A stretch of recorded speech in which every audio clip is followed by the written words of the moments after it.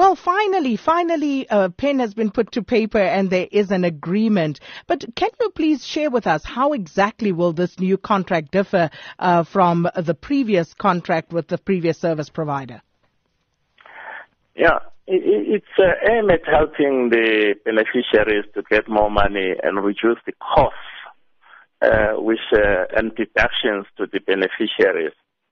The first thing which will happen is that in this handover, it will be happening in a smooth manner so that the beneficiaries don't have to go to hassles in changing and getting new cards. First of all, the production of new cards, it will happen seamlessly. That's why we've extended those cards which were expiring now in December, SASSA cards, to expire next December so that there'll be a smooth production of cards and handover of cards at the point of where the current beneficiaries are receiving their pensions. That's the first point. The second point is to try and get as many channels for people to have a choice where to get these pensions. Some of the current channels like the banks, like the retail shops will continue. But in addition, we are also trying to introduce the economies from these villages and townships, like the corner shops, like the general dealers, other shops, and village bank and cooperatives to also play a role in distribution of the social grants, much closer to where the people are staying. So those are the key elements that the transition must not be felt negatively by the recipients. As you know, the contract of CPS expires in March next year. So the handover will take some time, but we are starting to prepare for it. And also the issue of unfair deductions by ambush marketers to the beneficiaries will be reduced in line with the court order, where people are finding themselves paying for airtime and multiple insurances. So those are the things which will really benefit the beneficiaries of the social grant. Minister, you say that there will be a smooth transition, but we know, as per the plans that were drawn up previously, that there was at least intent to have a trial period just to ensure that when the handover date does come, that things do progress smoothly. But of course, that has come and gone, and there doesn't seem to be too much time to actually institute a trial. Is that now off the cards? Now, the trial will continue. Like I said, after signing of this agreement, the first thing is to start ordering and producing new cards without the beneficiaries. That will start at the beginning of next year. And then the issuance of the cards will continue. And we envisage the replacement of the current cards may take a little bit longer, handled by SASSA and South African Post Office. As you know, these new cards will have new features. And that process may take up to September. But that's just a replacement of the cards so that the current cards will continue to function. So the other aspects of the establishing of a bank account, that will be done immediately by South African Post Bank. And so that they can start dispersing some of these funds to the relevant channels and platforms which are available currently. Those who are getting their accounts, I think about 2 million people have their private accounts with banks. They'll continue to get their accounts through that. And those who are getting through these SASSA banks and other bank accounts, those are the accounts which are going to continue to be replaced. Those who are getting it from cash points in our villages and in our townships, they'll continue to do so, but we are trying to reduce the number of people who are getting cash and only limit those who really need to be given cash, like the elderly and those who can't open their own bank accounts.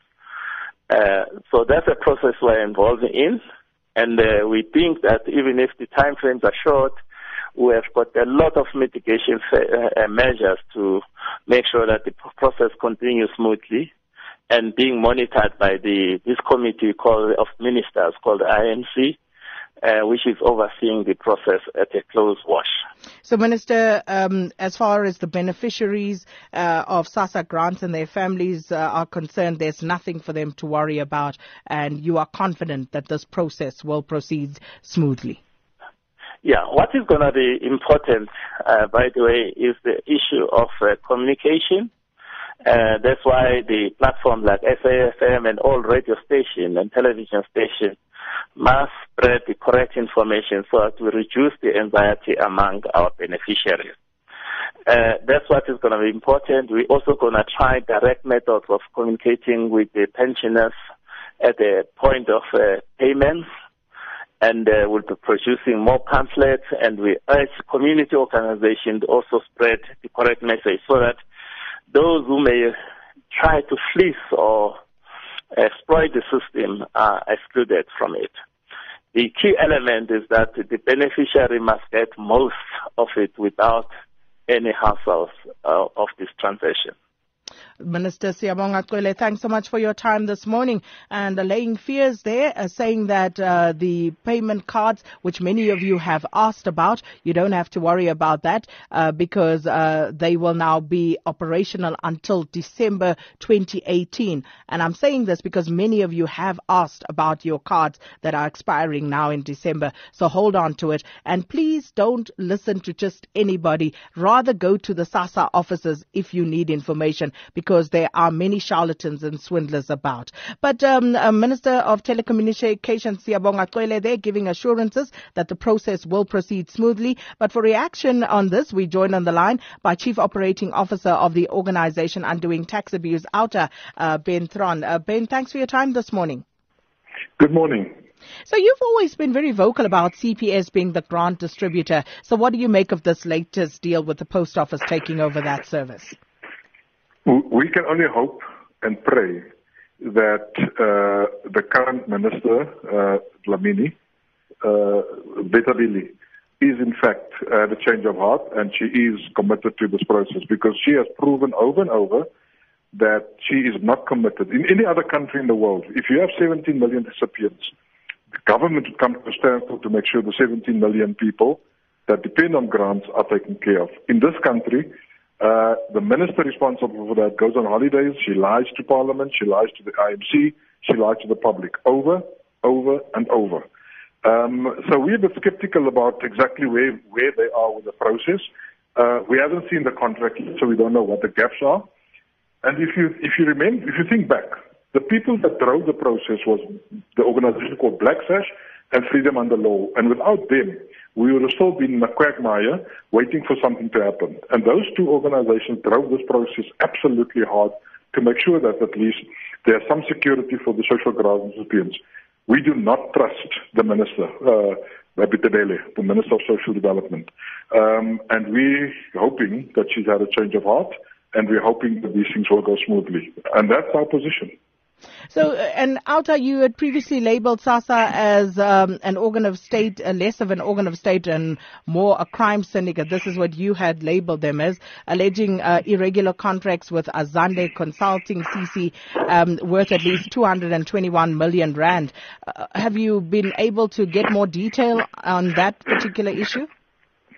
Well, we've asked Parliament to investigate, and that ends our position that when the minister goes to Parliament, she lies, because those contracts haven't stopped yet. I mean, there's still moves afoot to make sure that CPS still gets a cut of the pie in the future, and that's totally unacceptable. The Post Office, now here's the reality of life. The Post Office is ideally positioned to actually take over the responsibility because it's an organ of state. So two organs of state can work together.